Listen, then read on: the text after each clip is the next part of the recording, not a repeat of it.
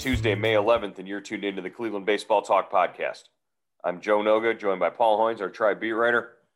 Hoynesy, the Cubs are in town to open a quick two-game series. We'll get to a little bit of detail on that later. But I guess the big question, what we really want to know as the Indians sort of embark now on playing teams other than the American League Central, which is it's where they've sat for the first month and a half of the season, playing mostly teams from the American League Central. They're about to sort of branch out and play some different teams. They're about to head west after this two games with the Cubs. Where's the offense going to come from? What are the hopes that they can turn things around at the plate as they sort of start to face different pitchers, different pitching staffs, and get a different look from some of the teams and opponents that they're about to play? Yeah, Joe, I would think, they've gotten some consistency from, like Reyes, Naylor, Jose Ramirez. Those are the guys that jump out, but they really need some help at the top of the order. Hernandez and Ahmed Rosario, who's ever hitting in the two hole, and somebody somewhere has got to start hitting at that bottom of the lineup, to help them. Jimenez, Hedges, Bowers. Bowers showed a little sign of life in the last week or so, but you can't contend and hit 210 as a team. How long can you do that? I guess, they're doing it right now, but hitting 210, your team batting average is, that's, and it's, it's not April anymore. You're into the middle of May. Well, and I think hitting 210 and trying to win games that way, win close games, would be maybe a little bit more of I don't want to say practical model, but a sustainable model.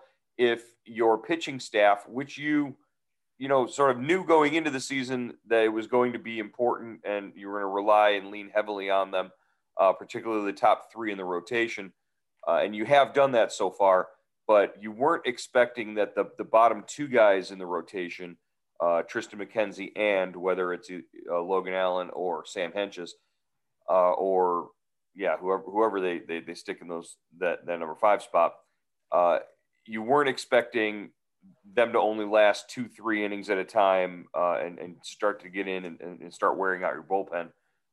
That's not a model that's going to be sustainable. Right now, Shane Bieber is as good as it gets in baseball, and Savali has been really good behind him. Plesac showed the last 2 starts that he's sort of maybe turned a corner and is going to be a little more like the Zach Plesac that we expected him to be, sort of like the guy from 2020. It's those other 2 rotation spots that have been taxing your bullpen and been unreliable, with the exception of Triston McKenzie's last start, which was excellent against the Royals. But, I think at that point on Thursday last week, the Royals couldn't find the rear end with both hands if you tried. So McKenzie definitely took advantage of that. Would like to see him repeat that. But this comes down to, a bullpen that saved them countless times this season.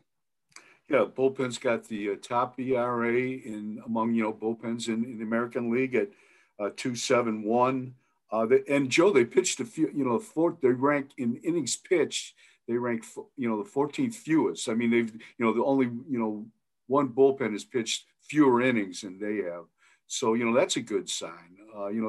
They haven't really felt the burden yet, but with those two, with the 4th and 5th spots misfiring and maybe giving you 5 innings a shot, that snowball is rolling down the hill toward them, and they're really, Terry Francona is really going to have to manage that pen to make sure it doesn't get burned out. So, that's why you really need some offense here, and maybe going to the West Coast.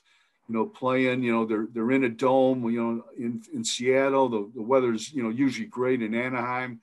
Maybe that'll help them get going because, they need to hit. They need to hit. They need to hit to take the burden off this pitching staff. Yeah, you mentioned the bottom of the order, Jake Bowers. He hit his first home run in Kansas City last week. You mentioned Austin Hedges, who will now sort of be installed, not necessarily as the starting catcher or the A number one guy, but he'll get the majority of the innings behind the plate. And Andres Jimenez, again, with everything else going on, with the Indians' defense, with him being as young as he is, just to keep his head above water offensively, maybe scratch out a hit or a walk or move runners along, that kind of thing. We need to see more of that sort of offense out of Andres Jimenez as opposed to any sort of regression. And you talked about Cesar Hernandez, 3 hits on Saturday, and really has looked like he, at the end of the KC trip, looked like he had started to swing the bat a little better. Eddie Rosario looks like the guy who really could be a linchpin here, a key to this. As the weather heats up, Eddie Rosario is going to heat up and get to his numbers, as Tito always said. We just need to see a little more pop out of Eddie Rosario, which is not something we've seen so far this season.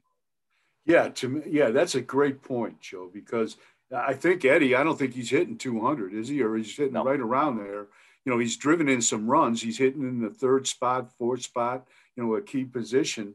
And he makes so many quick outs to me, Joe. He just, I guess, what the reputation was, he's going to swing at just about anything. And we've seen that. And, he said something that kind of is still, rattling around in the back of my mind when the Twins were in town. And he said, he didn't realize it would be this cold in Cleveland, in April and May. And I'm sitting there thinking, this is a guy that's spent his whole career playing in Minnesota. I mean, outside in Minnesota, it's got to be just as cold as in Minnesota as it is in Cleveland. So maybe the weather has, kind of, held him back a little bit, and we'll see him get going here. Well, did he think it was Myrtle Beach? In relation to look at, I don't get it. India, I guess I'm not going to blame him. He's from Puerto Rico, where they have gorgeous beaches and all sorts of stuff. A geography lesson might be necessary for some of these guys if they're expecting Cleveland to be a tropical paradise in May. Not exactly the case ever.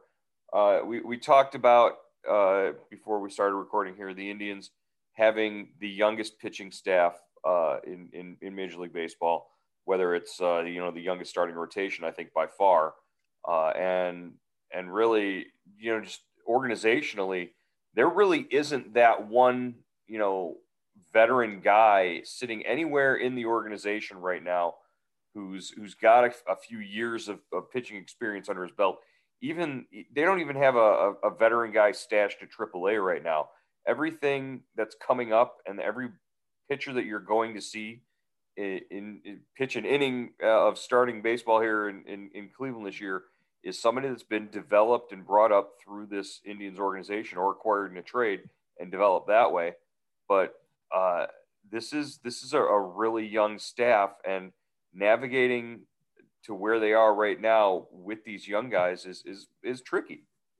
You're not kidding, Joe. When you look at it, in one regard, if you're Triston McKenzie and Sam Hentges, you got to feel pretty good because the guys behind you, are just like you. And you've got a little more experience in them because you're in the big leagues, so you're in a little better position. But what do we know about J.C. Mejia? John Carlos Mejia, yeah. Eli Morgan, Scott Moss. Those are probably the 3 guys in the pipeline behind McKenzie and Hentges, and they're all at Columbus right now. So if they do have to make a change,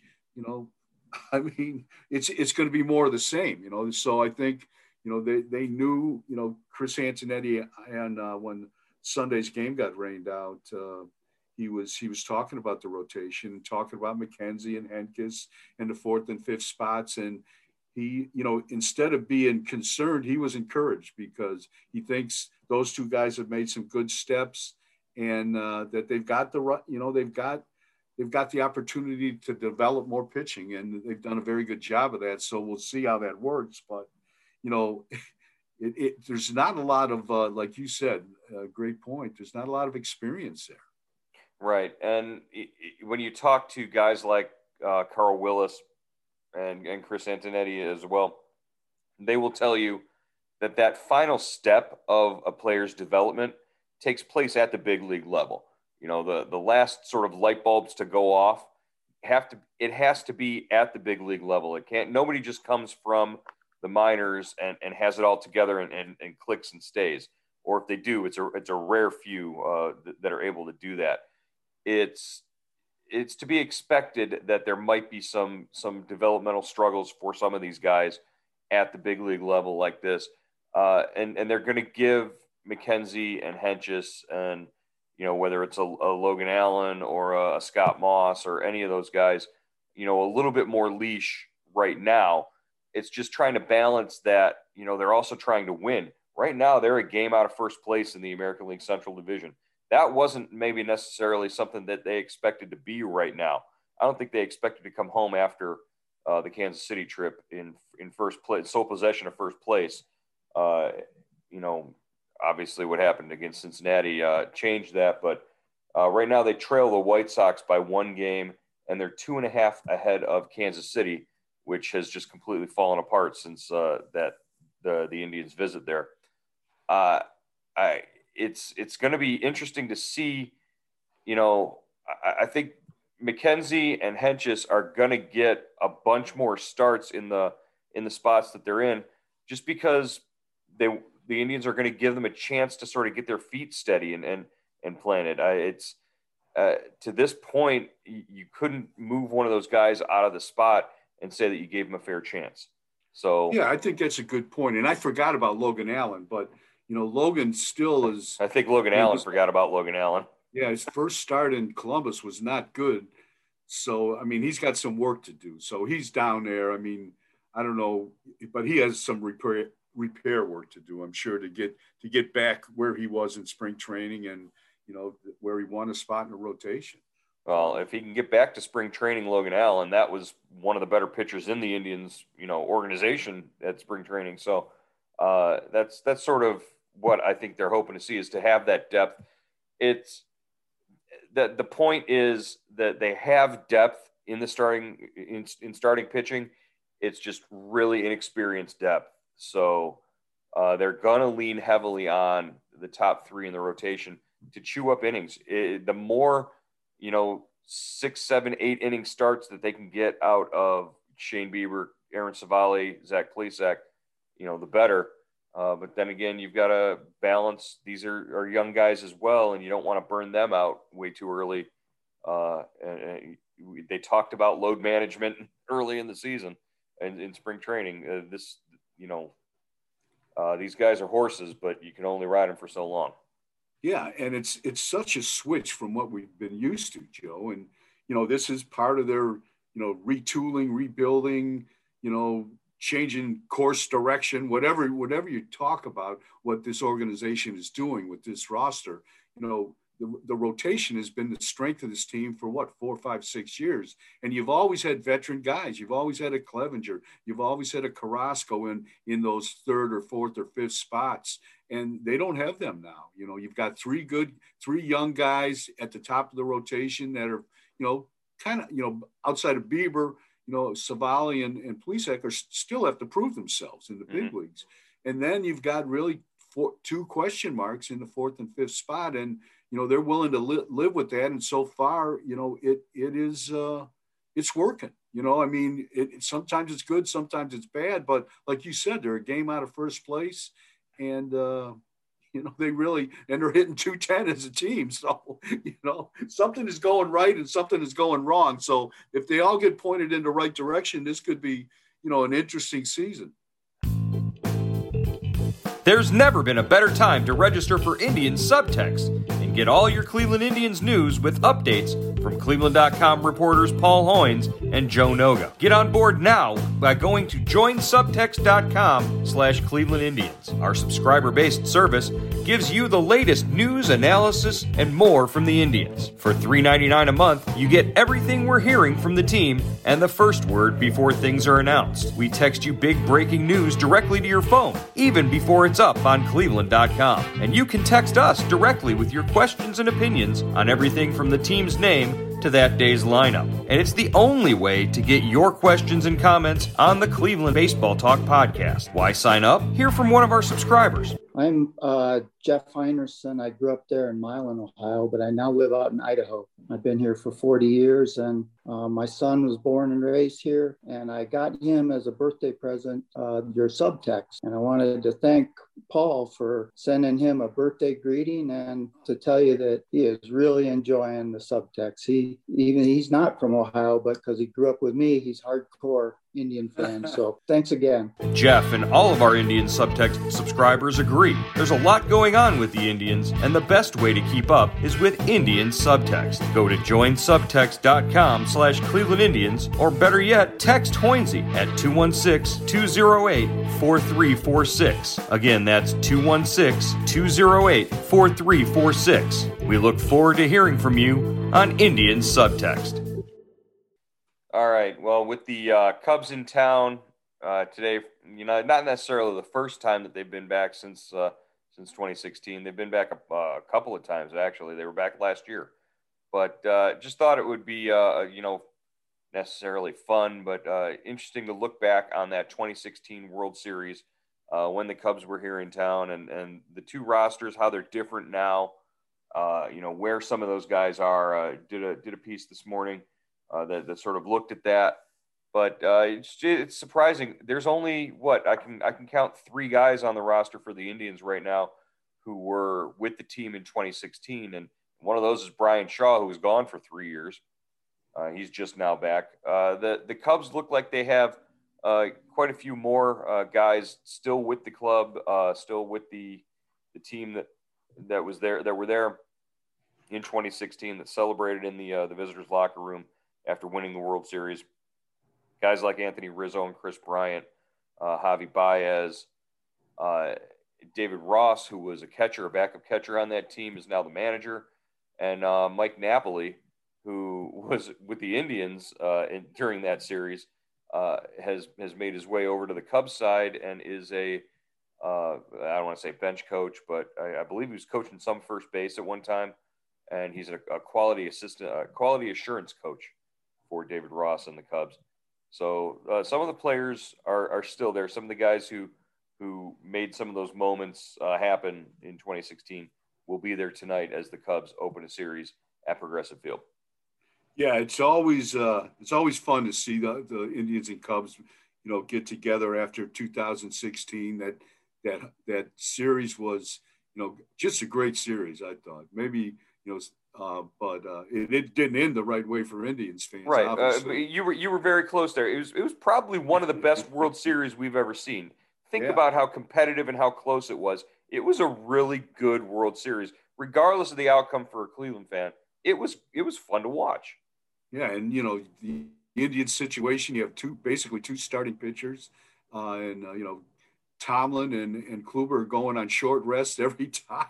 I mean, just a great Carlos Santana playing left field at Wrigley Field. Mm-hmm. That's something I never thought I'd see, but just a great series, and so that brings back those memories. But Joe, like you were talking, like you did that story today. The turnover with not particularly with the Cubs, but more so with the Indians. When Tyler Naquin was a part of that team and starting center fielder, and he was in town with the Reds this past weekend, and they showed a video clip of him.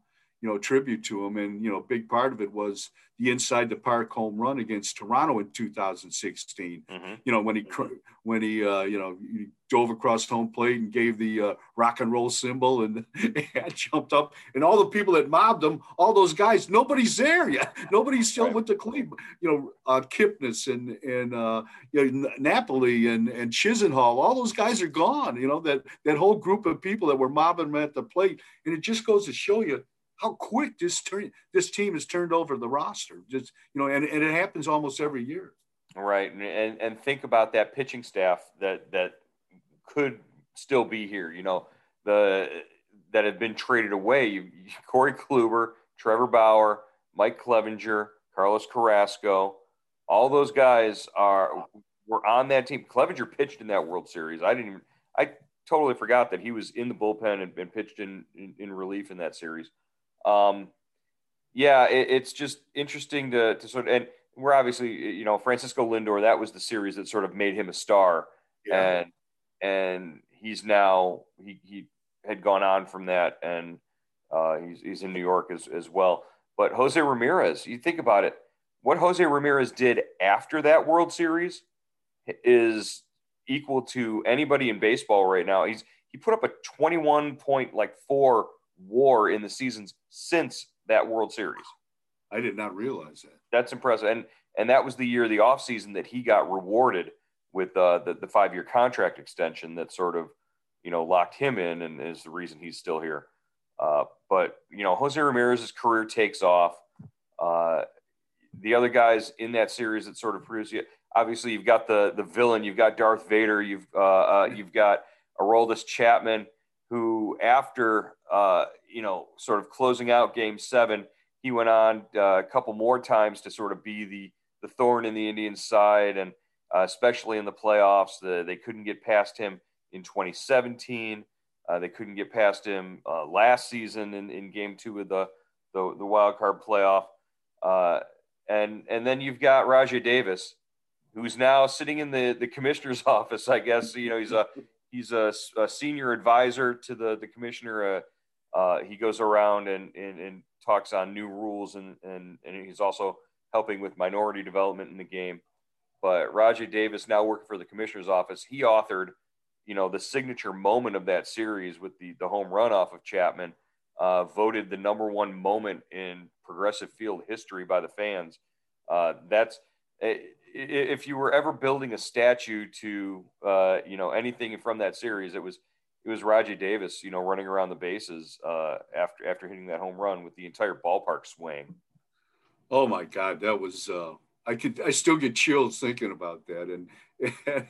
And Davis, choked halfway up the bat against Chapman and just hit it on the line drive right out into the the home run porch. What a moment that was. That was, and like you said, Joe, if Ross doesn't hit the home run in in the 6th inning, that's a go-ahead home run. Maybe, who knows? Right. It might have changed the whole outcome of the Game 7.